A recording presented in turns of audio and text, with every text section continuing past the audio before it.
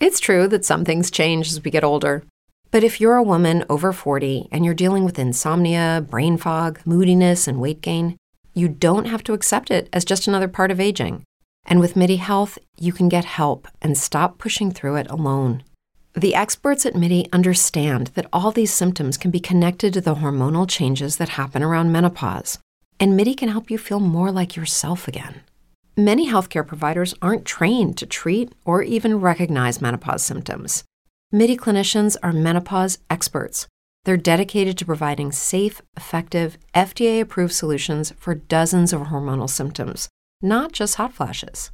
Most importantly, they're covered by insurance. 91% of MIDI patients get relief from symptoms within just 2 months. You deserve to feel great. Book your virtual visit today at joinmidi.com. That's joinmidi.com.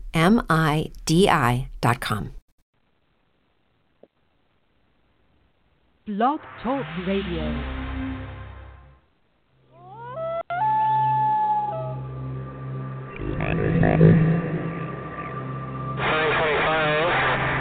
There's like that thing.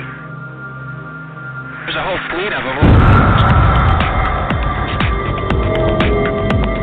My God. And join us as we traverse the cosmic highway of paranormal portals and tantalizing turnoffs. Welcome to Paranormal Now. I'm your host, Alan B. Smith, and I am more than stoked for tonight's guest, Mike McCaskill, ghost hunter and haunted house investigator with some serious skill. It's been a while since we stepped into the spooky upside down, so stay with me. Mike is coming right up. In just half an hour, we are bringing back the Geek Sessions, and we're going to be talking about Solo, a Star Wars story. So if you want to call in and speak to either of our guests and our solo panel tonight, you can call 657-383-0829 to ask your questions or just sound off. As a friendly reminder, please follow us on Facebook, facebook.com/paranormalnowradio, and on Instagram @paranormalnow. Thank you all for joining us again on the live program. We were once a podcast, and here we are doing live radio. The numbers are growing little by little, so thank you for your continued support. Please share our posts. Please share our social media sites. Follow us if you can. And that's it. All right, so Mike McCaskill has an impeccable reputation as a medium. He has been practicing since an early age when he started developing his ghost hunting skills and eventually honing his natural abilities with technology in an attempt to bridge the paranormal with scientific research methods. And I've been trying to get Mike on the show for about 3 years now, originally when I was on Epic Voyages Radio. And, I became familiar with Mike because of our mutual friendship with Ken Cherry, who founded Epic Voyagers, I guess about 8 years ago. I might be wrong, Mike. You might want to correct me on that. But Mike was a part of the original investigation team. And Ken couldn't speak more highly of Mike. So finally you're here, Mike. Welcome to the show. Hi, it's good to be here. Yeah, great. Well, let me start off with this. What is your definition of a ghost? Well, my definition of a ghost. In the years that I've been doing this, I try to stay away from labels per se, and the reason I say that is that there's so much about. Again, here we go, labels, about what, well, I'm going to put this in quotations and say the other side, something that's happening in a world that the human eye cannot see, and most of the time the human eye can't hear, that we on this side of it, I think there's just a vast amount of information over there we just haven't tapped into yet or to understand entirely. So with that said, if I'm going to try to define a ghost is going to be something that isn't physical but yet sentient for the most part. We run into this all the time, that there seems to be spirits all around us, some in more places than in others. And most of the time it seems as if there's no communication, bridging that gap between what our reality is and what theirs is. And sometimes they do. and that's where we get that definition from. So I would say my definition of a ghost is that it is spirits as a whole, whether it be human or something else. So what is the difference between a spirit and a ghost, or do you not discern a difference? I haven't used the actual term ghost in quite some time. I would think that the general rule of thumb, if somebody were to say a ghost, I would like to say if you were to ask 10 people that question, 8 or 9 of those are going to tell you, well, a ghost is someone who lived before they died and now they are a spirit in wherever that spirit may be by the definition of either the way that person learned it or, there's a religious preference involved in that sort of thing. But from a more personal... Oh, well, go ahead, Mike. I think spirits encompass all things that exist that we can't see that fall under that realm, if you will, for the lack of a better term. And ghosts are more of a label inside that encompassing dictionary, so to speak. You follow what I'm getting at? Does that make sense? I think it's like a subcategory almost. So, but from a personal point of view, what was the first encounter that you had with something that you said to yourself, "This is a ghost"? Well, it starts with the very first thing I ever seen that, in some ways, no, not in some ways, I would like to say in all ways, changed my entire thinking about waking up every morning.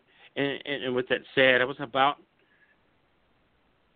haven't actually done the dates here, and I never have, and I don't know why. But it's just to throw it out there, just to do the dates. This will be the first time I've done this in quite some time. I'm 38 years old. I was born in August of 1979. We're the same age. We're just a month behind you, Mike. Really? All right. Yep. I have a father and my parents. My father particularly worked in the construction business, quite particularly chemical plants and this and that, and he was an equipment operator. So these chemical plants, he was involved with the companies that did the shutting down of those or rebuilding those. So what that means is that quite often those jobs were temporary. His job, his career in it wasn't, but each individual job would get finished and it would cause him to have to move along to another. So like in any construction business, along mixed with energy production, anybody that's in that field understands that it's ever constant mobile. So we move from town to town, state to state, really between 6 and 9 months at a time. So we'd be there 6 months, 8 months, 9 months, and then we'd move. With that said, my life consisted of from kindergarten to 12th grade, I went to 16 different schools across 4 states. But so with that said, to understand that background, we had to move a lot, and there's this one particular move that I want to get into. And that particular move is moving from a little town, Savannah, Georgia, to where my dad's new job was in a place called Baytown, Texas. Generally what happened in that scenario is my mom would get working on these before the actual move happened because he would know and she could make a plan. And she would generally have us a place to stay. Obviously they never bought a house or anything. They're never going to be there. So she would find a rental. She would find all these types of things. That way it would make the move seamless. It didn't happen this time. She had very much trouble trying to locate something to do. So they thought, well, we'll just wing it. Well, halfway there, my mom had a sister, and she lived in a little town called Florence, Mississippi, which is just outside of Jackson. And she asked her sister to look after her 2 boys, me and my older brother. This would have been, I'm going to say, late summer of 1989, maybe 1990. So there's my age, 10 or 11. And she lived in a small Victorian house. And the house just felt weird to me from the word go, and I didn't know why. We were there approximately 6-8 days or so. And I woke up one morning having to go to the restroom. And if anybody's ever lived in these type of Victorian houses, they didn't have a bathroom in them when they were built. They had to install one, and it was generally just one, and it was at the end of the hallway. I woke up that night. I couldn't tell you what time of the night it was. I'd tell you that it was late. I would assume somewhere between 1 and possibly 4 or 5 in the morning. Had to go to the bathroom, so I got up, walked out of the room. You know, this old house had one single hallway right through it. And, you know, I called it the Stephen King hallway because when you're a kid, it was just creepy.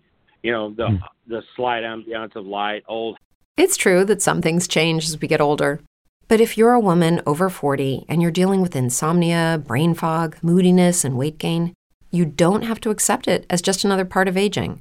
And with MIDI Health, you can get help and stop pushing through it alone. The experts at MIDI understand that all these symptoms can be connected to the hormonal changes that happen around menopause, and MIDI can help you feel more like yourself again. Many healthcare providers aren't trained to treat or even recognize menopause symptoms. MIDI clinicians are menopause experts. They're dedicated to providing safe, effective, FDA-approved solutions for dozens of hormonal symptoms, not just hot flashes.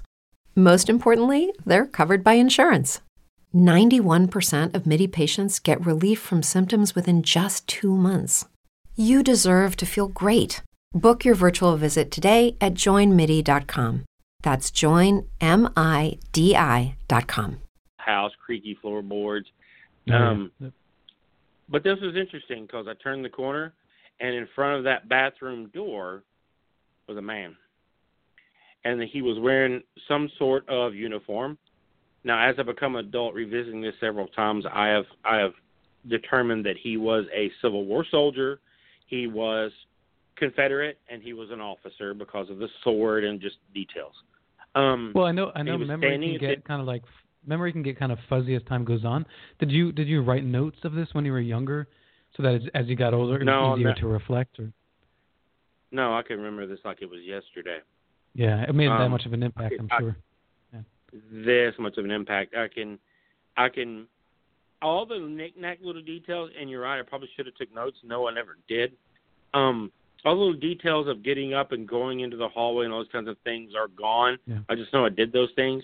But this particular 2 or 3 or 4 seconds that seemed like 2 hours in my memory will sit with me forever. I'd never seen anything like this before, never had any memory of having an experience like this or feeling anything like it. But I saw him, and he was staring at me, and I was staring back at him, and I was in complete, utter fear. And then he lifted his hands up like to reach out to, like a grown person would reach out to put their hand on the shoulder of someone. Except he did it with both hands. And then he started walking down the hallway at me. And this is when pandemonium happens. I scream, run back in, slide under. At the time, my aunt didn't have a lot of room for us, so she put us in her son's room. So, and my brother was older than me, so my cousin had his bed, and then my brother had another bed, and I was doing the makeshift small mattress in between the two beds. So I slid under that mattress, and I turned around and looked back at the door. You know, it's just like you would think of a kid would in a horror movie. I always look back there and go, man, I acted just that same way. And I turned around and was looking at that door, and it occurred to me, oh, my God, I didn't shut the door. For some reason, it was in my mind that because I didn't shut that door that he could actually get me. I don't know why I ever thought in that time that shutting the door would have made any difference at all. But there it was, and the boots came all the way down the hallway. They were definitely hard, boom, boom on that hardwood floor. Definite boots. So there's like a physical interaction almost. Oh, yeah. Yeah, I heard it as clear as day. All the way to what would be the threshold of that door, as in to cross into my line of sight in the door and then, turn into the room or whatever it is that he was going to do. But he never did that. I never saw him. It's like he stopped right there at that threshold of the door and then turned around and went the other way. And it felt like he did that for an hour. Truthfully, it was probably 5 minutes or less. Mm-hmm. And then it just stopped. And what were you doing the entire just observing, or? I was under my mattress with my head poked out of it, once staring at that door very attentively, trying to figure out what I'm going to do next when he comes in this room to murder me. That's what it felt like, and that's what was in my mind. But he never did. He walked away from the door, and it was like the sigh of relief, and then he would turn and walk back down the hallway, and I would get fearful again. And then the boot stopped. And I remember trying to wake my brother up and saying, "You're not going to believe what just happened." And, of course, he was half asleep. And my brother, to this day, he's 4.5 years older than me, he's still mostly skeptical of this sort of thing. I don't blame him. Me and him don't share this same thing. But with that said, he shrugged me off, told me to go back to bed, which, there was very little of that happening. And then for the long story short, this presence of being able to feel when something's nearby or see things, man, it just never stopped. I never did that before, and I've been doing it 30-plus years since, or almost 30 years. I'm 38, so 28 years, or well, I'm going to try to do the math. But, well, you don't do this. You don't do this, ghost investigations or spirit communion as like a full-time career, right? I mean, this is something that you do on occasion now. That would involve, to properly answer that, would have to really just give you a detail of how I and the small team that I'm with, how we work, how we operate. But the simple answer to that is no, this is not a career. For defining a career as something that you do that supports your life. On a financial sense, it doesn't, right, because I don't charge to do this. I don't charge to come to people's house and help them with a problem. Right. And I have a more compass reason why. Whatever this is that happened to me, and to keep it short, I've tested all kinds of theories. I've been through all kinds of places. I've traveled the United States. I've been to a lot of the most haunted places in America. I've been to Ireland and Scotland, done those sorts of things there, hit their places. And earlier in life, it was all creating my own university, so to speak, to learn what is this thing that I have and why. Right. Excuse me, why do I have it? What gave it to me? What drives it? What's its core? Where does it come from? For me, for no one else, for me. And I did that, I think. So with all that said, trying to talk about many, many years of this stuff, I have learned that whatever assigned this to me is something of great power that did it, and I feel like that it's something good. If it were something evil, then I would have known that by now, some of the places that I've been and the things that I've done. Well, when you say assigned, do you mean like from high above, or do you mean that you're sort of like born with this physiological ability, and it was sort of built into you by fate, or what's your take on that? I think it's genetic, man. And the reason why I think it's genetic, I think it's, if we were to treat this, let's just say hypothetically for a second, this ability that I have, I've had some people call it a gift. I myself have called it a curse because it has been so good to me sometimes. I have learned throughout asking many questions throughout a lot of things and talking to other people like me that have kind of done the same thing. We've found this common denominator. There's been someone in our family that predates us that did it too. And there's a certain bloodline that it seems to run through. So if we were going to treat this like an illness, then it's a genetic disease, such as, heart diseases or Alzheimer's. Somebody before you had it, then you're more likely to have that because they seem to pass that gene, so to speak. I don't want to get too scientific with that because I don't quite understand how to put that into words properly for anybody who might be listening that's a lot smarter than me. Go, what's this guy trying to say? But I think I said enough to get that's what I think. I think it was passed along to me. But at the same time, that particular event unlocked something because I don't remember being like this before. And another weird thing about that is that my life, for some reason, that has eluded me for many years now and still leads me to this day, that my life before that night, my memory's not so good of it. I get flashes of 5 and 6 years old and things like that from time to time. But I've got friends and family that, remember their childhood all the way back to 3 and 4 years old and all the cool little Christmases they had, and they have vivid memories of this childhood. Mine are 80, 90, if not more % gone that night. Mm-hmm. It's like, I don't want to say a rebirth because that's a bit cold and a bit far-fetched. Yeah.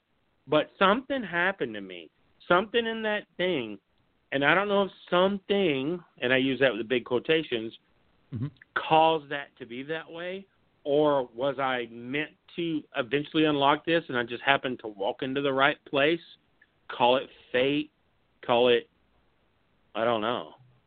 Well, it's funny because we have those experiences when we're young that really stand out, and it's usually something either extraordinarily joyful or something, terrifying or dramatic or traumatic. Sure. Okay. Yeah. Yeah. So I mean, and those memories retain that the vividness over so many years. So now that you're grown up, you've accepted that you have, this sort of vision or ability to see, and I believe you can hear things too, right? Yeah. Here's another complex thing with me. I don't mean to knock anyone's beliefs, so I mean no offense to anyone that may be listening to this show that has some sort of ability or knows someone that does, but this is just coming from me and my personal view. It has nothing to do with no one else, about anyone else, only me. But I have heard of people talking about that have this psychic or mediumship that and there's all these different terminologies like clairsentient and I don't know all these words. But what that means is that some people hear stuff, excuse me, as their ability. Some people see things as their ability. Some people have premonitions. Some people have a telepathy sort of conversation with spirits. And that's their primary thing. But you do have some kind of clairaudience, right? Right. I have a dose of all of that. Okay. All of that phenomenon has happened to me intermittently here and there. And I like to assign the blame, and again, quote unquote, blame to the spirits. They seem to choose to me how they want to go about it. And I don't know if other people that have this, that they hear stuff and that's all they're capable of doing. Maybe that's their design. And I guess in some ways, if I were to be honest, I would say that's kind of neat because you wouldn't have to deal with all of it, So that's just me. I'll leave that at that. Just say that I have a touch of all of it. All those things have happened to me. I have figured out where some of my strengths are, and they aren't in that category of what type of way can I communicate. It's types of spirits that I can identify, some faster than others. So when you take all of these abilities and you walk into somewhere, is it usually because someone reaches out to you and says, "Hey, I need somebody to check this out. I'm scared," or something weird's going on here? Okay. So it's been a lot of years, and about the time that I met Ken Terry, I was morphing out of where I'm going to start. I was part of a lot of paranormal groups in which we did what you would basically see on the Ghost Hunters and that sort of TV shows, where you get a phone call from a client, and the client says, "Hey, I'm scared. I have a ghost, and these are the things that happen to me." And then someone would take all that information in, distribute to the team. Whoever's in, the lead person of the team would be in contact with that person. You go there, you set up a lot of equipment, as many cameras as you had available to you, audio devices, all these sorts of scientific equipment, and then you would conduct a nightly investigation, sometimes longer than that. Sometimes you're in site a couple days. And then when you're done with all that, all this equipment collected data. And then you would go back to where it is that you're from, and you would go over this data, and you would pick out the anomalies out of it, and then we as a team would get together, decipher all those anomalies, and then go back to the client and do the reveal, if you will. This is what we found. This is what we think. And here's what the evidence showed us, that it seems to be what, you have. Now, what I found was the issue with me the whole time with this ability that I have is that most of the time I found that the client called us with a ghost problem, and they didn't really need us to do all that to tell them that they had a ghost. They knew that already. Well, we did that just to tell us we have a ghost. And then most of the time being part of the team, that was kind of where the adventure, quote unquote, kind of ended. And I was never happy with that. I was never satisfied with that. I felt like this person called us and we didn't give them any sort of closure. What we just did was for ourselves and not for them. And although the person that called us entertained that for us. So I ventured away from that, and I found out that this thing that I have does not correlate to scientific equipment very well. I've been very helpful in investigations of being able to tell them things that they can later ask the spirits, and they get data, they get EVPs that are absolutely on point to the things that I was saying, which is cool confirmation for me.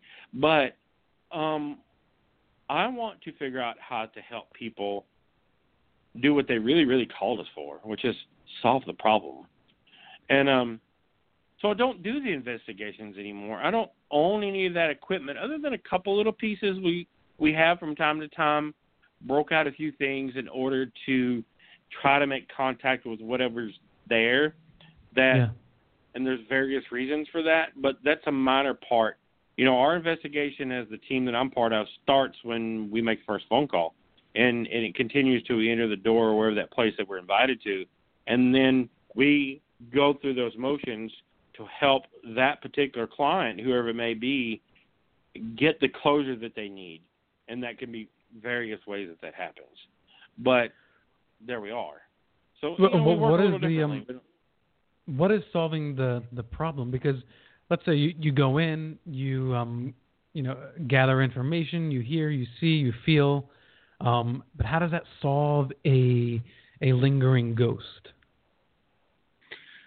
It depends on the person that lives in the house, what they want to do with that lingering ghost. We've had clients that are they call us out and say, hey, I've got a ghost problem. I don't understand the things that are going on. We're like, okay, come make contact, walk in the place, fill the area out. I call it my organic radar, so to speak. Go through and I can feel the house, feel off the walls, feeling around, and generally I can pick off where the spirit is in the place and then start to read the spirit or communicate with the spirit, whoever it may be.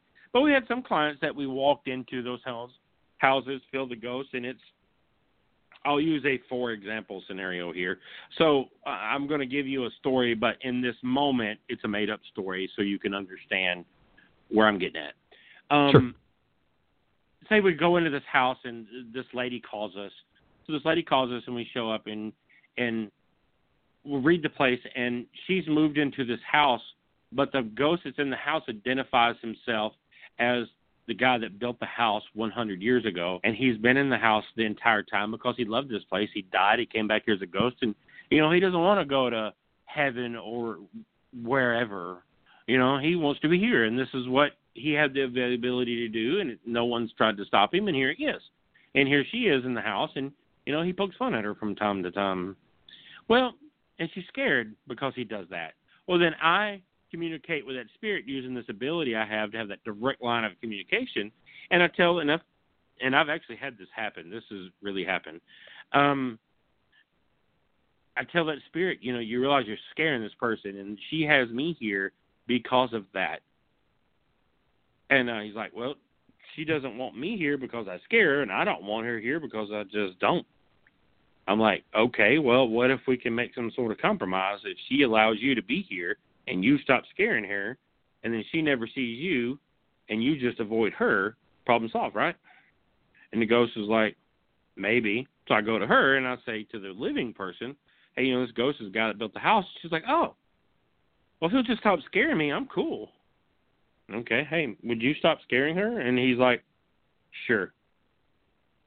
Our work is done, because he stops, She doesn't see him anymore. They coexist in the house, and she's fine.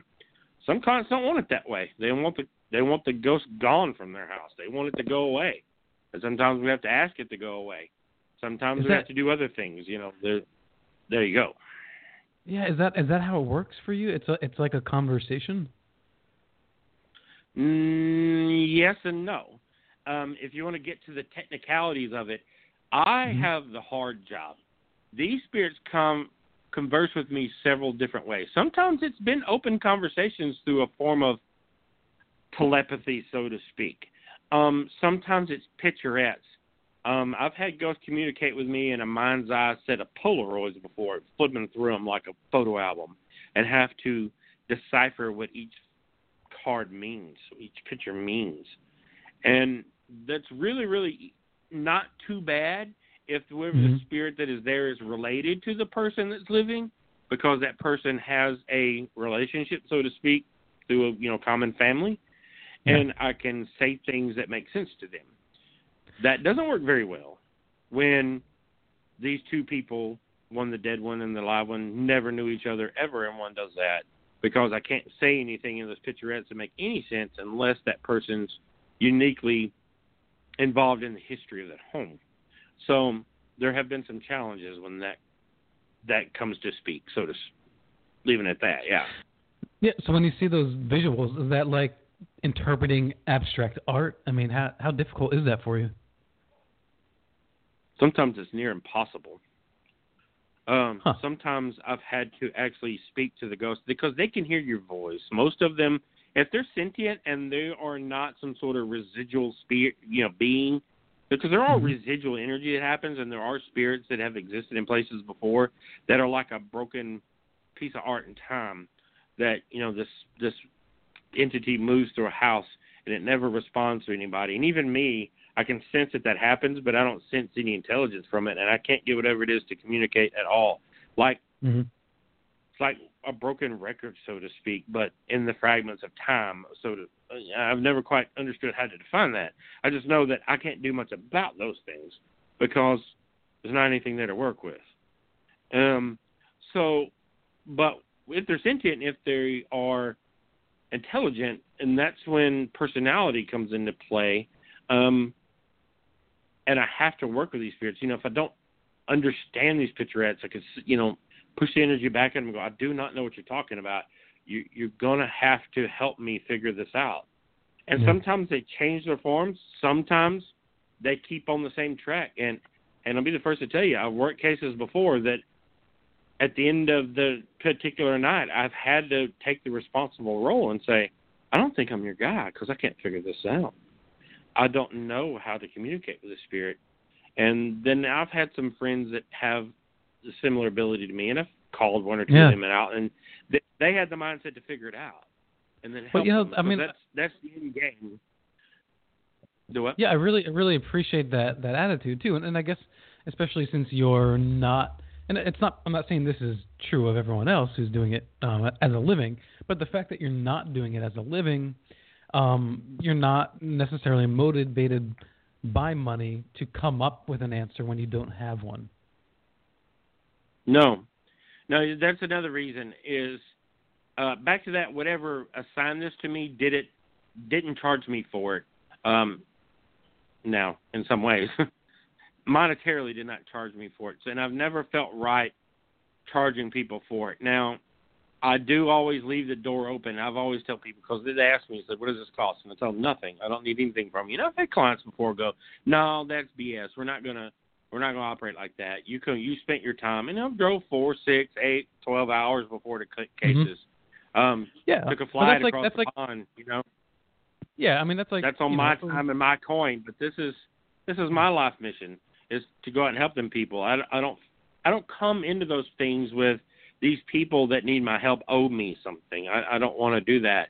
It's also good for mindset I feel like you do your best work when you feel like you're doing it for a reason outside of the mundane, so to speak. If that makes sense. Mike, it totally makes sense. And I appreciate your work, and I know Ken Cherry always appreciated your work and your abilities. And you just seem like a good guy. You seem like a really nice guy. And if I needed a ghost investigator, I'd definitely call on you. Well, I appreciate that. Yeah, but 30 minutes have flown by so fast. I can't believe it. So I'm sure there's so much more that we can talk about. So let's maybe, if you're open to it, do it again sometime in the future. Say when. We'll do it again. I'm good with it. All right. Nice, Mike. Thanks. And actually, people can see you in action if they go to Epic Voyagers on YouTube and then just type in Scenes from Beyond the Veil. And there are a few videos of Mike doing his thing. So, Mike, thanks again for coming on. Awesome. Thank you very much. Right. Have a good night. Yeah. You too, brother. Have a good night. Thank you. Bye-bye. Yes, sir. All right, now moving on to the Geek Sessions Solo, a Star Wars round table. My guest, as usual, is Mac Barnes, a.k.a. the Star Wars Encyclopedia, and Drew Powell. Drew Powell, who you can hear laughing in the background, is also an encyclopedia of his own as far as Star Wars goes. One of the two of you guys have some background noise going on, so just be aware of that. Definitely not, 100% not me. 100% not me. Yeah, No? it was me. I walked into my brother's bedroom, so I'm good now. All right, nice. Well, so we're kind of morphing the Paranormal Now podcast Geek Sessions into the live format. So for those of you who are not familiar with that because it wasn't really part of the regular programming for a while, just give us some feedback. Let us know what you think. If you are a huge Star Wars fan or if you are a hater of the new Star Wars franchise, feel free to call in and sound off or ask our panel questions. To call in, you can call 657-383-0829. All right, so Solo, a Star Wars story. We may drop some spoilers, so this is a major spoiler alert. Although there are a couple of things. I'll try my best not to, buddy. There are definitely a couple of things that we will not reveal, but just to be on the safe side, this is a spoiler warning. Fair warning. Okay, so let's start with Andrew. What was your take of Star Wars, the new movie Solo? I loved it, honestly, overall, and then it was like a complete 180 from what was it, Last Jedi, the one that I hated so much. Mm-hmm. I just find it really interesting. I find it really interesting that a lot of people are resistant to see the movie, and like the people that don't want to watch it, they all have like their own reasons, but they're all pretty ridiculous. A lot of them go back to Last Jedi. Some of them seem to be a little bit political. But either way, man, it's a great movie. It's a great Star Wars movie, and I definitely put it in the top 5 overall. Yeah. What about yourself, Mac? That was pretty high praise there, I must say, Andrew. But I definitely agree with, like usual, about a nice 75% of what Andrew says I agree with. But we do have our differing opinions in some ways. So one thing I do think it probably makes my top 5. It was a really well-rounded movie for it to be a Star Wars movie, but not only a Star Wars movie, but an actual just a cinema picture, like a motion picture that is meant to entertain me. It kept me enthusiastic and wanting to see more through the entire film. There weren't any rough spots for me at all. So, like, for me, it was much more than a good Star Wars movie. It was just a good motion picture, good old-fashioned movie. Okay, so let's back up a little bit. There was this online movement, and I guess it's still ongoing, to boycott Solo as a response to the vehement anger by hardcore fans for the treatment of Luke Skywalker and a multitude of other issues in The Last Jedi. I think that did have an impact on the opening weekend. I don't know how big 100%. of an impact, but it did way worse than any other Star Wars film. I think it opened up with like 84 million. Yeah, 84 million, and no other Star Wars film has ever opened up with less than 150 million. So, you know, I think a message was sent to Lucasfilm, and I think that they do need to sort of revisit. Unfortunately, though, I agree too that Solo is a good film. It's a fun film. It has its flaws, but poor Ron Howard and the rest of the cast and crew that was involved in that project kind of got, they were the losers of The Last Jedi, and they had nothing to do with that project. Yeah, it's completely. It has nothing to do with it at all, and that's the thing. Like honestly, like my little brother, like I'm like, hey man, you gotta see Solo. He's like, no, I refuse. Like Last Jedi was the worst movie ever. I was like, yeah, I know, man, but you still have to see it. It's really good. I'm telling you, it's really good. It's just a shame, man, because it's honestly, I went and saw it again last night, and the theater was about half full, so I like to see that. But I could tell that everyone else in the theater definitely was their first time seeing it. And they all really enjoyed it, man. They really enjoyed it, man. And I enjoyed it the second time. I laughed out loud the second time. I did not have any moments like that during Last Jedi. Like after Last Jedi was over, it hurt my soul. After Solo, I was like, yeah, that was good shit. Right. I feel that. I definitely feel that. Andrew, do you have scotch with you again this time? I'm sorry, say that again, buddy? We can't see your scotch this time. Do you still got your scotch with you? Are you still drinking your Black Label? Of course. Oh, I'm so sorry. I do actually today. So I'm actually drinking Woodford Reserve today. But yes, that is what I'm sipping on today for this broadcast. out of the Jar Jar Binks mug. Yeah. Actually, not today. The Jar Jar Binks mug is not in use today. Okay. Not making. So full disclosure. But I will say this though, because we're not on, there's no video today. I am not wearing pants. Okay, all right. So back to Solo, Star Wars. No, you can not wear pants all you want, my friend. This is radio, and So okay, I do want to get back to, speaking of drinking and swindling, the character of Solo himself. There was a lot of trepidation about the representation of his character with bringing in a new actor. As like an insult to, Harrison Ford or George Lucas's vision or the Han Solo we fell in love with, and yet, I think he pulled it off. He nailed it, bro. He nailed it. And with all due respect, Harrison Ford's like 100 years old. They needed that. They needed to cast. They couldn't have cast him to play young Han Solo. So all those people need to go home. Like honestly, the dude nailed the character, and it was really solid. He even got the voice right, and it's well-rounded, man. It really is. Well, what do you think this attitude is of fans saying, well, we didn't want a Solo film in the first place. Why are they giving us a Solo film? We didn't ask for it. Is that what kind of justification is that? Where are they coming from? I don't know. They tripping. Yeah, man. They're not true fans, man. They're not true fans. Like if you're a true fan, you're gonna see them all regardless, and you're gonna make up the mind for yourself. Like we talked about it last time. Well, I thought about this. I thought the Rian Johnson, he's going to be doing his own separate trilogy, which is kind of happening like another part of the galaxy. I don't know, man. I think a lot of people would just skip his trilogy and just consider it not a part of the storyline. Especially if it was like his last movie. Like, let's be real. All right, so I'm just the first thing on my list, buddy. Well. I just want to talk about, I love how the non-trilogy movies start with like no scrolls. I love that.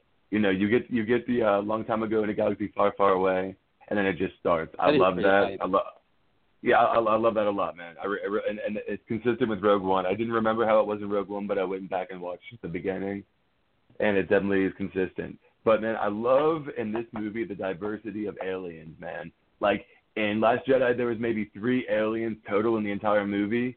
Every scene felt like, how Mos Eisley felt when you're watching that on film. Like, it felt like it was like in a different part of the world, man. There's different species in every scene. Every scene had that, and I loved it. I absolutely loved it. I loved Rio, the first pilot. I pretty much loved all of Beckett's crew. I think they were all very solid, man.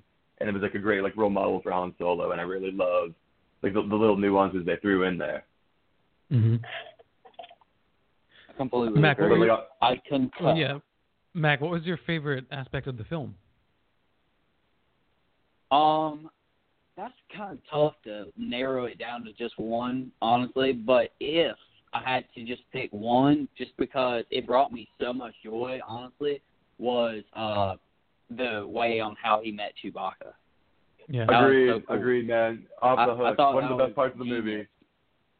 Yeah, that was a genius. Like that is something I can totally like close my eyes and like imagine like Chewbacca and Han would do something like that. Like that. Well, that's a them thing.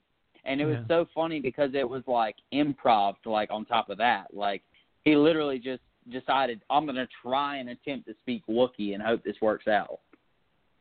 Yeah, honestly, there's a lot of hatred about that online right now. And honestly, like a lot of the bad reviews you read, like talk about this scene specifically. But honestly, watching this scene again, it makes perfect sense. He's not speaking perfect Wookiee. He literally says, I know a little bit.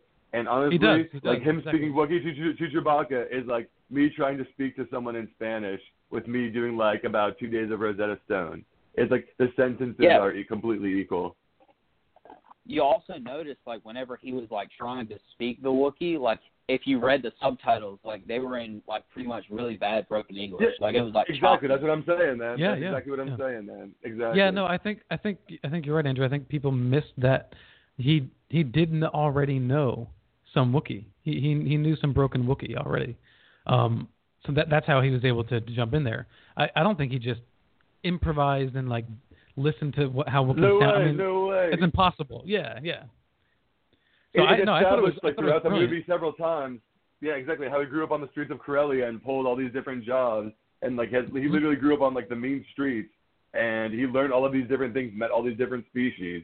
Like it's really established. There's really not plot holes in this movie. Like there is in Last Jedi. It was written by Lawrence Kasdan and his son, who wrote. Lawrence Kasdan wrote Empire. So without a doubt, I think that's why there is this sense of returning to the galaxy far, far away. It felt more like Star Wars than The Last Jedi did. 100%, dude. 100%.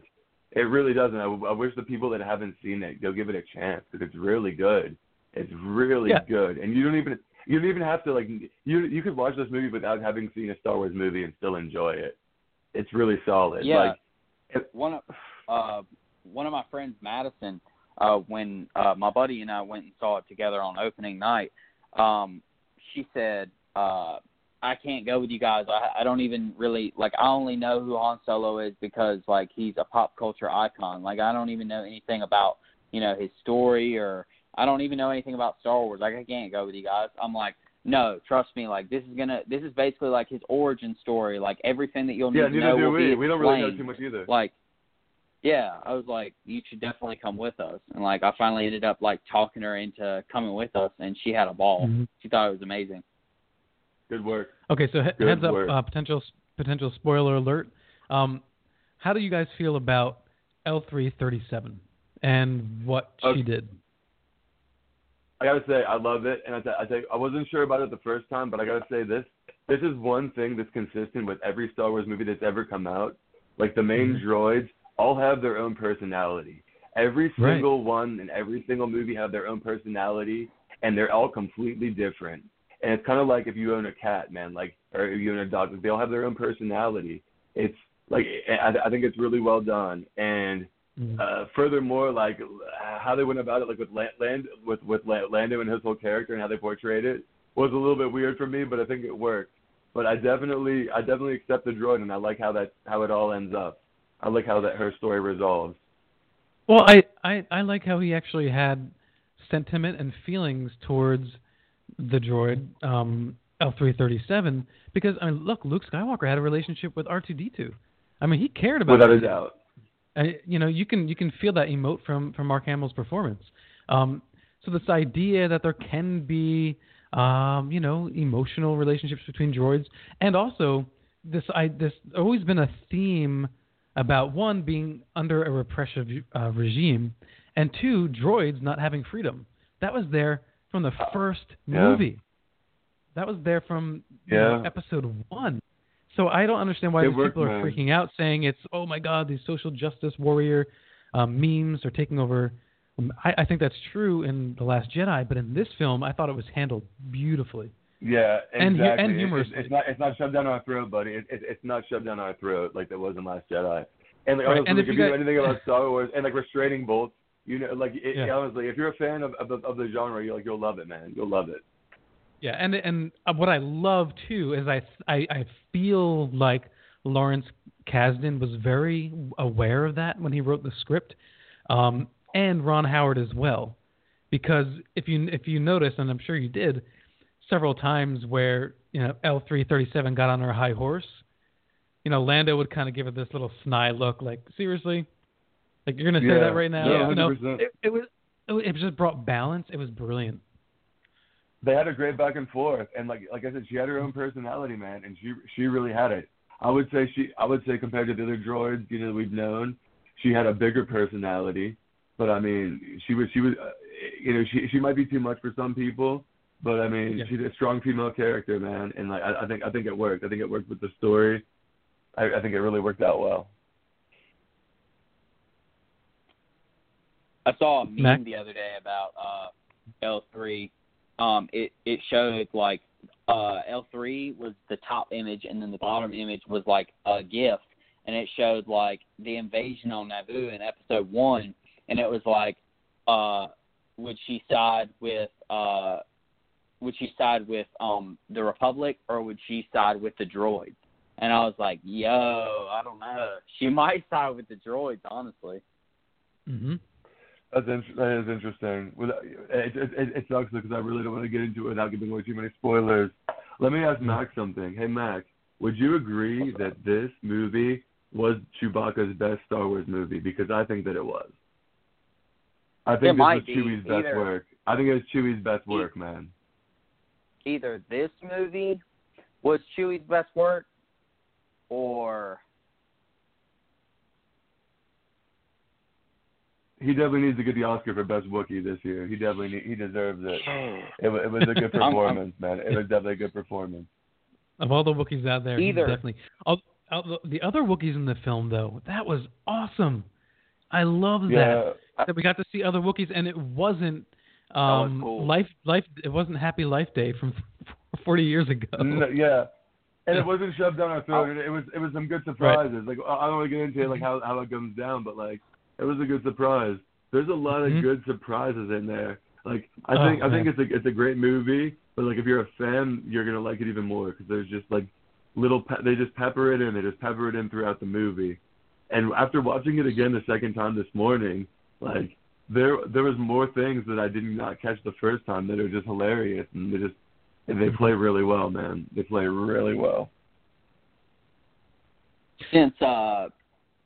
But my answer, either this movie was the best, it was Chewie's best work, or Empire, because one of my favorite lines of all time, "Laugh it up, fuzzball."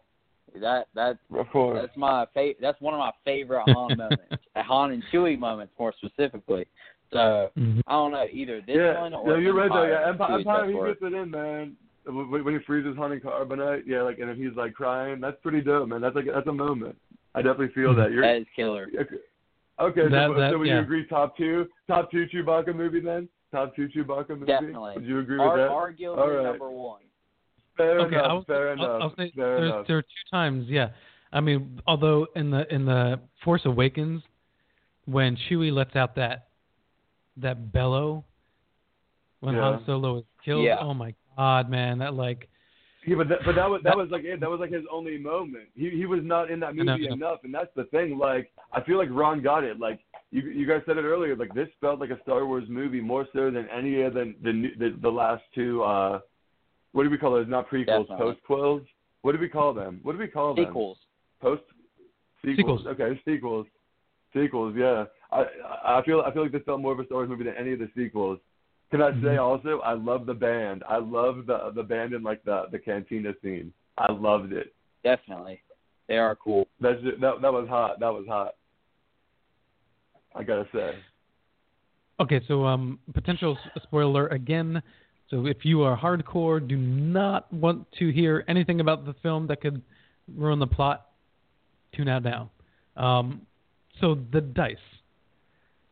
I love the dice, but I'm also confused because my understanding is that Han Solo had the dice on him when he won the what's the card match? Sabak. Yeah, against Lando, and won the Millennium Falcon. But he gave it away before that scene. So where are the dice? She gives them back to him. Yeah, she did. Gives them back to him. Yeah. She gives them back to him when they're getting taken in. When they go to Kessel, and and then him and Chewbacca are in chains. Yeah, and she punches him in the chest, and she creates a diversion, like, you're a piece of shit. Right. Yeah. But then she puts the dice in his hand, and then like he sees them, and he gives her this look like, oh shit, she loves me. And then he had the dice on him the entire time. He puts them on the Falcon when it's time for him to step up. He puts them on there, and that's where they stay, and that is where they stay until further notice, if you will. But I guess the assumption here is that he didn't have them on his person, but the fact that he had his dice on the Falcon, that helped him win the match, I guess. Yeah, I think it's just they're lucky dice, man, and I think it's part of like the relationship. Like, they passed it through to each other, and it kind of both saved them. It both got them out of that situation, without giving too much away. It got Kira out of her situation too. We don't know the details of it. Clearly that big reveal at the end is pretty serious. And oh my God, the fans will love it. But I mean, it got her out of her situation. It got her off Corellia. The dice got her off it, man. So they're definitely his lucky dice. They haven't brought bad luck that we've seen. So were you happy with I love that plays a role. Were you guys happy with the Kessel Run? Yeah, man. I mean, it was pretty we really cool, don't know what it was. We just known that it was this thing. We've just known all these years that it was the Kessel. That Han's the fastest to do it in the Millennium Falcon. We never really had any more details about it, so we kind of filled in the blanks on it. I mean, yeah. I don't know. I don't know what they could have done to make it better. I don't know what they could have done to make it like, there's a lot of things that go down when they're on Kessel. So, my emotions were elsewhere, if you will. Mac, what did you think? I thought it was pretty cool, but like, I was always expecting that the Kessel Run was a name for a race.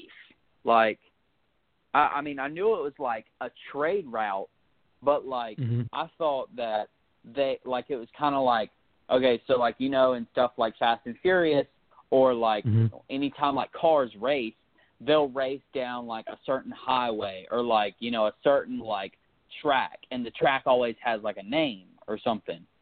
Right, there's like that designated place that's dangerous and risque. So that's what I thought the Kessel Run was. I was like, that's, the tight turn, on the winding road. You know what I'm saying? Like, I thought like he just like basically went faster than everyone else, or, beat someone's like previous time or something like that. Like, I thought it was going to be like an actual race. We were going to see like everybody, pretty much like pod racer style. Like, everyone's standing in front of a light, bam, bam, and like everyone was just gonna like go and just like start like going into either light speed or just like racing side by side, like, inner gravity, I guess, whatever. I thought it was gonna be something like that, but like, I mean, I guess I can see that. I can see what you're saying. Yeah, like I totally wanted some kind of like dope race, and I wanted Lando to be in the race too, and like maybe some bounty hunters or something, like maybe Boba Fett or something. Like, could have done something cool with that, and like it like allow, like, how like in the pod races, like Sebulba like beat up on. This is my second episode 1 reference. Wow, but like he just like that Sebulba takes out the other pod racers, and it's like dangerous and everything. Like, I thought it was gonna be cool. We were gonna get to see like bounty hunters and other smugglers and stuff participating, and they were gonna be able to take each other out and stuff. That was gonna be cool. Well, I think I didn't expect a race at all. So I had really no expectations. Although I have to say, from watching the trailer, I assumed that they were escaping or running from something, just the way they set it up. And then you have this giant monster, which I guess, would have served the role that you're speaking of, this challenge, this danger, this something that's going to get in your way besides having to race. And I don't know. It didn't feel that threatening to me. I thought it was exciting. It was fun, but I wasn't on the edge of my seat and really fearful. And I think that's hard to achieve when you know Han Solo is going to make the Kessel Run anyway. Yeah. Yeah, I would say that's like the one trope that, like, you know, obviously, you know, what's it called? The Force Awakens reference, you know, heavily to A New Hope and so on. And I feel like that would be like the one reference maybe that there was like a shout out to like a past movie would have been that scene that you just referred to, you know, as opposed, you know, to the joint that happens in Return of Empire when they're after the Minok hunt, if you will. You know what I'm talking about. I feel like it's kind of similar to that. So I get what you're saying. Like there was like less suspense, but it was cool, man. I thought it worked. I feel like it didn't suck. Like there was nothing about. There was never a part of the movie where I was like, oh, that was not very good, or like, that let me feel a certain kind of way. You know, I pretty much enjoyed the whole movie straight through. Yeah, I even thought the pacing was really well done. Without a doubt. Yep. All right, so Mac, if you could guess, why is the Millennium Falcon shaped the way it is? Do you think it's going to change? What do you mean, like from it, like having the gap like in it? It's a more teardrop. It looks longer in the nose. Than the original Millennium Falcon. So, are we expecting it to be repaired and look a little bit different? Is that what they were trying to do here? So I'm going to say something really weird. So both of y'all should be old enough and have watched Star Wars enough that you can picture the Millennium Falcon in your head. So just think about the ship. You know how, like, all around the entire, like, outside, like, imagine that the Millennium Falcon is a piece of bread. Like, you know how it looks like someone's taken the crust off of, like, the entire outside? Like, how it's, like, kind of, like, open? Like, it kind of, like, hangs out from the bottom and the top, and there's, like, space there in the middle. But, like, on the back of it where there's space is where the engine, but, like, still all the way around it, there's, like, basically exposed innards. So I think what's going to end up happening is they're literally just going to take, like, a giant whatchamacallit to it, or, like, a giant blade, and just, like, slice the end off a little bit, like, basically, like, you know, curve up the back, just, like, you know, literally, like, cut piece, like, stupid, like, I mean, if the nose goes out that long, I mean, if nothing's in the nose that's going to be damaged, why not just cut it off? See what I'm saying? Just make the ship shorter. Right. It's like, you should know cut a little bit shorter, and then they're... Yeah. Go ahead, Andrew. No, just say, when he jettisons the escape pod, it cuts out that tooth in the middle that it didn't have when you first see it. So it changes it to that shape. And as we know, when he first mentions it in Star Wars A New Hope, he references the special modifications that he's made on it. So I'm sure now that he owns it fair and square, that he'll be pimping that ride up pretty good. Yeah, I think it's really cool, because I imagine that, I mean, the Millennium Falcon took a huge beating in this film, more than any other Star Wars film. I mean, it was pretty trashed. Yeah. So my guess is that the next time we see Solo, if they do, you know, a sequel to this, that I hope they do. That will be the explanation as to why he modified it, because it was so beat up anyway, and so he took that opportunity to make some changes. But I mean, that's just a guess. So what do you think about the relationship with him and Kira? Because this is not too many years away, about 10 years before he meets Leia. So, you know, you have to wonder what happens to her character from now until then. I mean, because there's no sense that he has a relationship.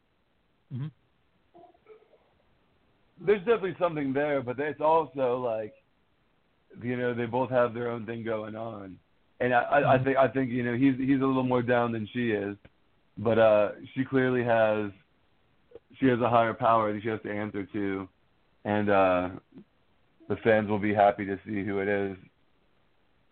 You know what's really wild that you asked me about this is we were before I got on the show with you guys, I had just gotten back from eating dinner with 3 of my friends. They're actually in the other room.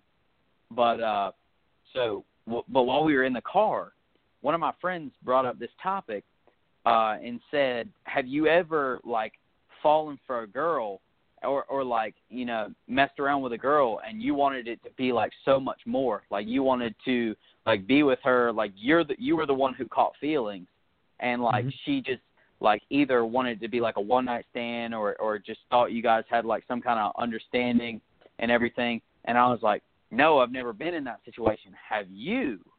And, like, he's had a girlfriend for so long.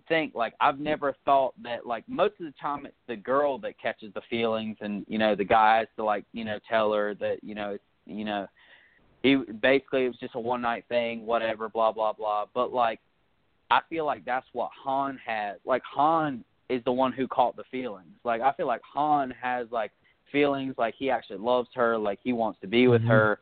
And, like, Kira's more, like, chill about it. Like, she kind of wouldn't just mind, like, you know, messing around and then, you know, just going back to living their separate lives. Like, you know what I'm saying? Well, yeah. That's the I think type they of had... vibe I got from their relationship. Yeah, they have a Kira history for sure. Oh, yeah. There must have been some sort of history, I think. I mean, they grew up together. They grew up together, you know? Right. And I think there's an emotional love and a connection between the two of them. You're right. It may not be romantic on her side, but she clearly deeply cares about him. She definitely, especially after the end, without giving too much away, she definitely, especially the end, and seeing it again this morning, like, she definitely cares about him. Like, after the ending of that movie, like, you can tell she definitely still cares about him. I think that... Andrew, if you don't mind my jumping in, I think this is a perfect example where we can compare it to the flaws in The Last Jedi.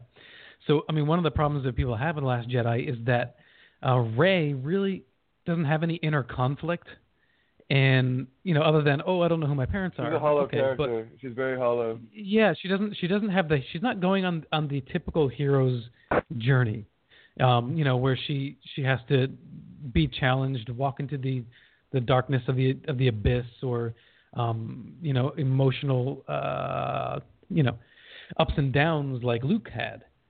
And Kira, I mean, they clearly set it up. I mean, her character is so much more complex than Rey's in just this one movie alone, and her role wasn't even that big compared to Rey in 2 movies back to back. Well, I agree, and I think she says it best when she's reintroduced, like, midway through the movie, when he's like, you know, he's like, Han goes, how'd you get out? And she goes, I didn't. And then you know, she goes back to business. Yeah. Like, I think that says it all right there, man. Like, you know, she you know, she clearly has her own motives. Well, I mean, at the end of the day, it's all about survival. It's all about survival, man. At the end of the day. Yeah. Yeah. Am I the only one?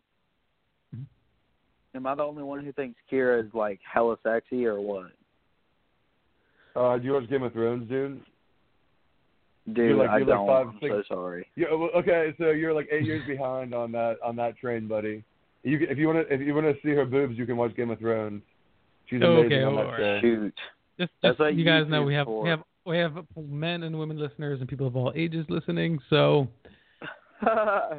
just keep that in mind as you continue the conversation. No, like, in all seriousness, though, like, honestly, Emilia Clarke's a great actress, and she's been, like, everyone that's a fan of Game of Thrones have been a fan of hers since season 1, man. So you're late to that train, buddy.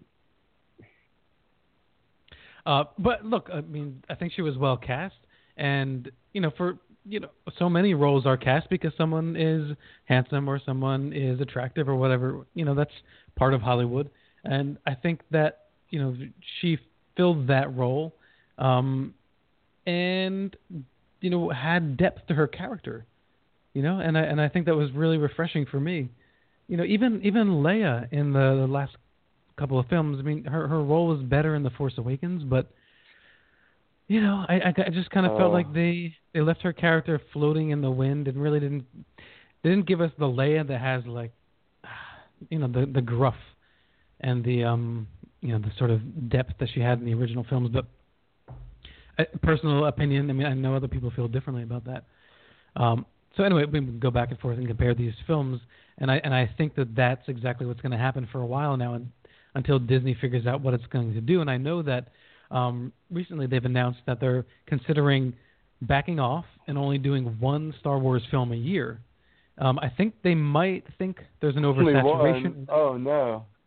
Yeah, I think they think there might be an oversaturation of Star Wars films, but I think that's a miscalculation, and I think that Solo just opened on the wrong weekend with the other Marvel films and Deadpool, to contend with, and it followed The Last Jedi. It got stuck in the wake of that movie.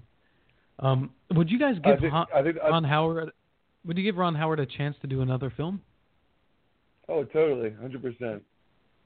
Definitely. Though I am curious, he definitely knows what he's doing.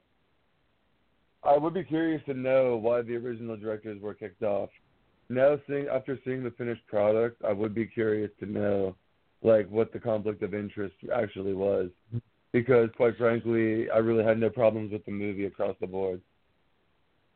Well, I mean, from my understanding, and to me, it sounds like the best, most reasonable explanation is that their style of shooting and literally doing improv on set.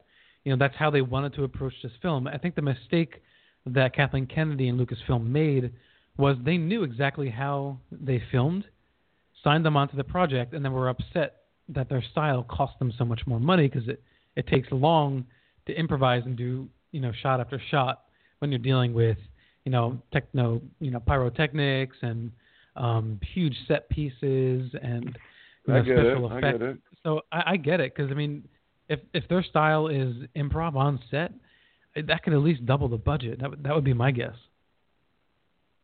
I love some good old improv, though, dude. Improv has given us in history some of the best acting ever. That's true. And what are you referring to? Anything in particular? I mean, nothing in particular. I mean, one thing I can think of in Star Wars. One thing I can think of in Star Wars that I really, really like was whenever. Oh yeah, Indy is a lot of improv, but I think my favorite thing, and the only thing I can really think of right now that's in Star Wars that I know for a fact is improv is whenever what is his name? Jesus, I'm having a brain fart right now. Jabba the Hutt. No, robot from Rogue One, or droid from Rogue One. K2SO. God, I sound like such a noob right now. Yeah, K2. K2SO. K2, whenever he slaps Cassian Andor in the face, that was hilarious, dude. I cracked up in the theater.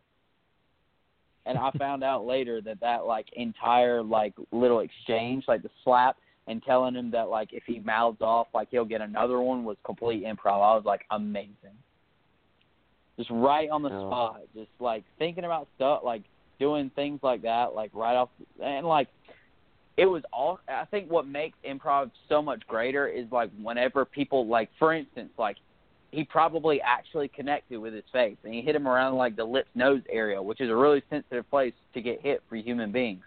So he got hit by a backhand right there, and he just stayed in character. He wasn't oh really, or something like that. He just went with it. Acting. Acting. Yeah, it is so amazing. I love when people just stay through the character. Oh, I have another improv moment that I really love. When Leo DiCaprio didn't mean to, in Django Unchained, when he didn't mean to crush the glass in his hand, and he was actually cut, and he just kept going, and he smeared his hands all over one of the house slaves face, completely took his real blood and just smeared it all over her face. She had no clue that was going to happen. That was wild. And that's how that actor got Hep C. So I don't know why you're talking about it. It's still too soon. I mean, it's still crazy. Yeah, the crazy. Let me ask you this, it's definitely risky. Let me ask you this. Hey, Mac, what did you think about the extended universe references? What did you think about finally hearing out what happens to Aurra Sing after all this time? You finally hear Aurra Sing. Aurra Sing. Yeah. Yeah, that was pretty wild. I mean, whenever they make references like that, they're just now, like, since they're putting it in a movie that's going to be canon, like, they're just canonizing stuff. So, like, whenever I heard that, I just immediately, like, etched that in my mind that, like, that was the rest of her story.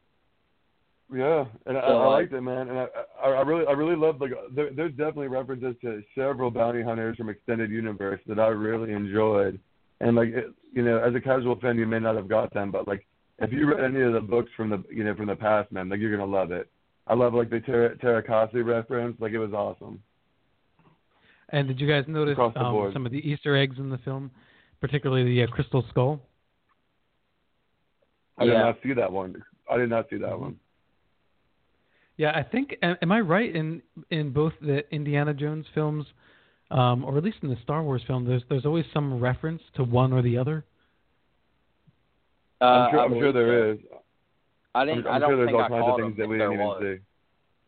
I was about to say I've only seen it one time, dude. Like, I'm really kind of been lacking. I've like every time we talk, I know I say this, but like I've been like hardcore adulting. So like I've been really busy. Good. Welcome to adulthood, my friend. And you can only say adulting because you're young enough to say adulting. But when you get older, don't keep saying adulting. I mean, you can, but it is all out from Mac. Yeah, Mac, go for it, man. Do your thing. So I do want to point out that look like a penis. What? Yes, there was actually there was some criticism online. I saw that it was a little bit too. That's the only thing I would say about that. On the head, she definitely looks like literally well done. We'll leave it at that. But yeah, I think it worked. But I think that it worked. I don't know if that's where they actually wanted to go, but I guess people may have thought that that's some sort of, Well, I'm glad she reference. wasn't human. I'm glad she wasn't human. I think it would have been if she was a human. I don't think I would have liked that. So I'm glad they decided to make a choice. Oh yeah, that would have been like Jabba the Hutt. Originally. In the black furry trench coat. Yeah. Yeah. And he was Irish. He was Irish. Han, it's not good business. Yeah, it was awesome. Can you imagine if that was canon? If Jabba the Hutt was a fat Irish dude in a black furry trench coat? Amazing. I mean, he worked confidently though. Yeah, that actor was good. That actor would have been great on Game of Thrones. If he's still alive, he should definitely. They should give him a role right now. That dude would be great. I wanted to bring up the fact that I really do feel like this film had heart. I feel there are some moments that were emotional that I did start to tear up a little bit. Without a doubt, it was good. I thought that Ron Howard could have lingered on those moments a little longer, just give me a little more time to process, I think he had pressure from the studio, buddy. I think he had pressure from the studio, kind of being like, you gotta make it more lighthearted. I think if Ron had his druthers, he would have made it. He would have milked it a little more. Because I agree with you, man. There was definitely a few moments where you're like, oh man, that's serious business.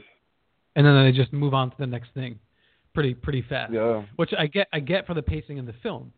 I just thought there were a couple moments, if they was just giving me like literally 5 or 10 seconds more to digest what just happened, I think it would have helped. But I was emotionally moved.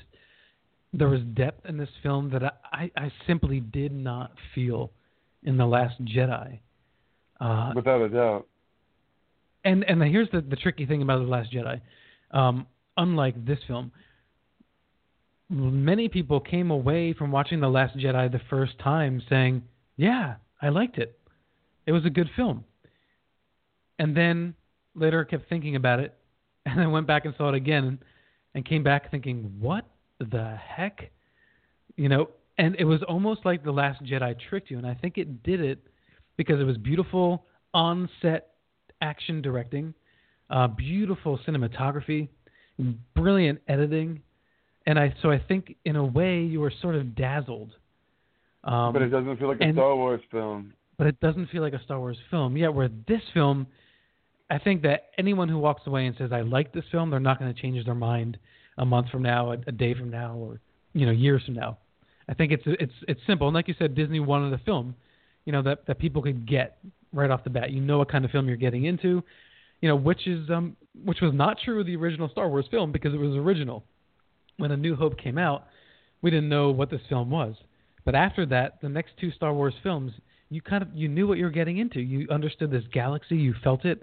There were overarching archetypal themes and memes that we've learned over the years through mythology and religion that were put in there, and very subtle political but broad political metaphors. Not outright statements and hitting you over the head like the Last Jedi. Right, like the Last Jedi, over the top, man, over the top with it. Yeah. So I mean, Mac, how do you feel about like the more politicized aspect of The Last Jedi, and do you think that's something that can survive in future Star Wars films? You know what? Like, I'm a very progressive thinker, but I think I'm going to speak for the majority of Star Wars fans. I don't really think I respect Star Wars as a platform, as a brand, as a franchise for putting social issues and things like that in their movies. But honestly, like right now, like, or a lot of it with like L3 with like, feminism and like basically like equality for like droids and like basically, in a sense, liberation. And like I get that that's like a big issue right now, like in 2018 and probably will be in 2020. But when I show my kids these movies, like all of them, and we're watching the more modern ones, the ones that were, made 10 years ago, 15 years ago, when I'm showing them when they're like 10, and they're hearing like this female droid just keep talking about like just social, like pretty much equality and things like that. Mm-hmm. I guarantee you, son or daughter is just going to look at me and be like, Daddy, why do they keep talking about non-Star Wars stuff? Like, especially because I'm going to show them to them in order, so they're going to know how Star Wars movies are supposed to be. I think Star Wars is such a big universe itself, it honestly should just leave Earth. Like, there shouldn't be that many references. Like, I get they have to speak English. I get we have to state that things are like cars and cups and things like that are universal. Mm-hmm. But, like, when we get to other world, can we just, like, pretend that everyone loves each other or everyone hates each other, which is what we see in Star Wars? Mm-hmm. Either everybody's really happy and everybody loves each other, or they're at odds. Can we just have people like hate each other for who they are and not for what they look like, or for, what their sexual stance is? Like, I mean, I don't really, like, I get enough of that in, like, social media. Being 20 years old, I'm subjected to, like, a lot of stuff like that. Like, honestly, I think that's one reason why my dating life and things like that are being harmed right now. Is because of the power that the media has right now.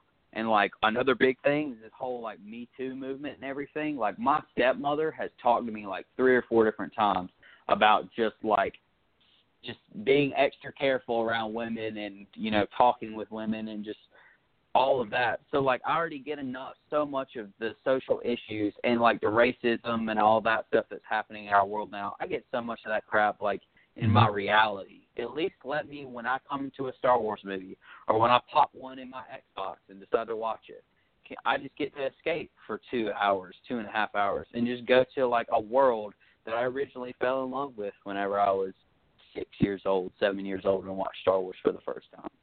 Like, that's just all I want. I just want to escape to a universe that is all its own. Yeah, but the thing is, you're wrong though, buddy. It's not a female thing at all, dude. Like, first of all, droids don't have a sex. Like, they may have, like, a female or male voice, whatever, but, like, it's about the droids being free. It wasn't about females being free at all. Like, you're blowing it way out of proportion, and that's like one of the things that I was talking about, where people don't want to see Star Wars because it's like a political thing. It's not like that at all. I think the way that it's portrayed in the film, it's not shoved down anyone's throat, and it's literally, she just liberated the droids, and it was more than anything just a diversion so they could escape. It wasn't anything else bigger than that.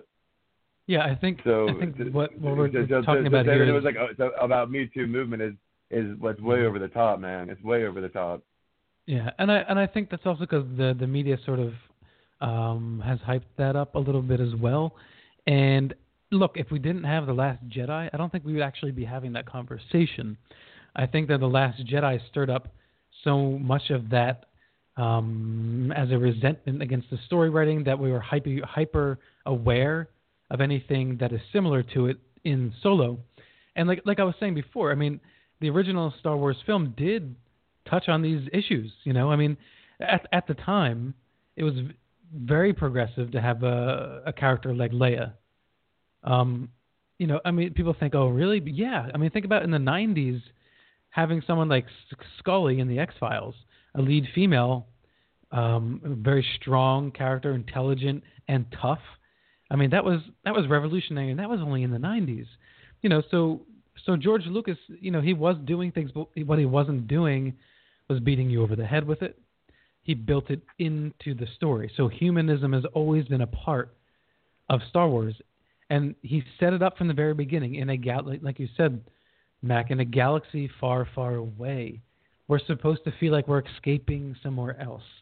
You know, we can walk into the theater and let go of all the day's drama and let go of, you know, things that you hear on the news all day, arguments that you had with people. Just let it all go and have this space western mythology, you know? And that was what's so brilliant about it.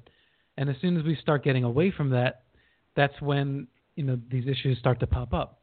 Because she, you know, L3, she, even though she was doing free the droids, you're free, run, it was all humorous.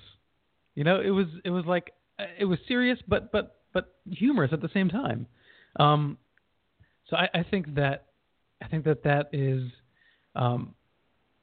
important to notice how they found the balance. Too. She literally says it flippantly. She frees the first one so it'll get out of her way, and then they're like, oh, and she's like, you're free, and she's like, what should I do? And she's like, I don't know, go free your friends, and that's literally all she says. So like, to blow it out of proportion and be like it's a Me Too movement, that's way over the top, man.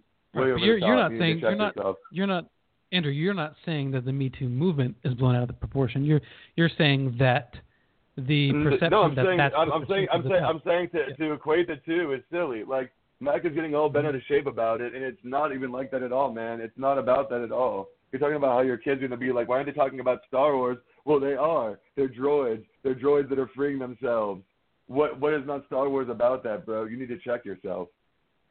No, Mac, I wasn't equating like the Me Too movement to that, because the Me Too movement is women coming out about being sexually harassed or taken advantage of by men, and it's just women like basically compounding. When one came out, the next told her story, and so on and so forth. That has nothing to do with Star Wars at all. I was just saying that like right now, things like that have impacted my dating life, because now women are, I feel like, more scared than ever now to be approached by men, because we stress so much, like such big deals about like stranger danger, and you know, like basically men are sexually and mentally, like emotionally abusive, like, but that's aside from the subject. Like, what I was saying is that, like, I feel like social issues are literally polluting every walk of life. Like, I get enough of that in my reality. I have to hear about this crap, like, every day that I walk on this earth. But, like, when I watch a Star Wars movie, I don't want to hear anything about, like, you know, racism or sexist or anything like that, because I feel like in a galaxy far, far away, in the original 3 movies, since everyone wants to bring those up and say those are the best, you know why part of those are the best? Because you don't see a single social issue in there. That is literally an original story that is made by a genius man about amazing characters. Well, and just like, it's the same thing, dude. I just want to clarify, please, because it's very serious what I just said. You're drawing a parallel. No, yeah, but you're drawing a parallel. I could honestly draw a parallel very similar to anything from the original trilogy, and you know that is God to me. I'm a holy trilogy man all the way. But like, it's not a social issue at all, man. Literally, the droid freed another droid. That's all it is. There's nothing more Star Wars about it. There's no social issues. Media and you are blowing it way out of proportion, dude. That's all I'm saying. Done. Yeah, I think it only. I mean, her whole character. Her whole character was just like, I mean, an empowered woman. Like, that's what I'm saying. Like, I mean, like I'm all for, like, you know, but so equality was Leia with women when she came out, and like all of that. Oh yeah, but like I don't know. I like this makes no sense because this can't be racist, but I feel like I'm annoyed because it's a droid. Like, I get if you want to make a strong female character about it, because Rey's that way, Leia's that way, Jyn Erso is that way. None of them bothered me. But when we get a droid that literally, like, we have a droid, pardon my French, that bitches. Like, I don't want, like, I love droids. Like, why do we have to have one that, like, literally, like, talks about not being loved or like, shown enough attention? Like, is literally the most needy droid. Like, like C-3PO? Like C-3PO? C-3PO literally has done all of those things in every movie, anyway, and guys, is very needy. Guys, we're coming up at the end. Of 3PO. So we're gonna get cut off here soon. So I know you guys are Star Wars brothers with love, and it got a little bit heated here at the end. So we'll have to pick it up another time, and we'll take it. But yeah, you know, interesting. We're all talking about these things. Star Wars never really did that. It talked about spirituality before. That was the what it dredged up. Anyway, that's it. We're gonna have to cut it off here for now. This is Alan B. Smith for Paranormal Now on the. We all hated Last Jedi. We all love Solo. Thank you, Max, so much, and thank you, Andrew, again for coming on. Love you guys. Love you. No problem. Love you guys. Again, we hated Last Jedi. We love Solo. Go see it. If you're a fan, go see it. If you're not a fan, go see it. Solo's awesome. Right. That's it. Solo is awesome. Thanks for tuning in. Follow us on Facebook, Paranormal Now Radio, and at Paranormal Now on Instagram, and live in the mystery. We'll see you next week, 9 p.m. Eastern Standard Time. Be well, everyone.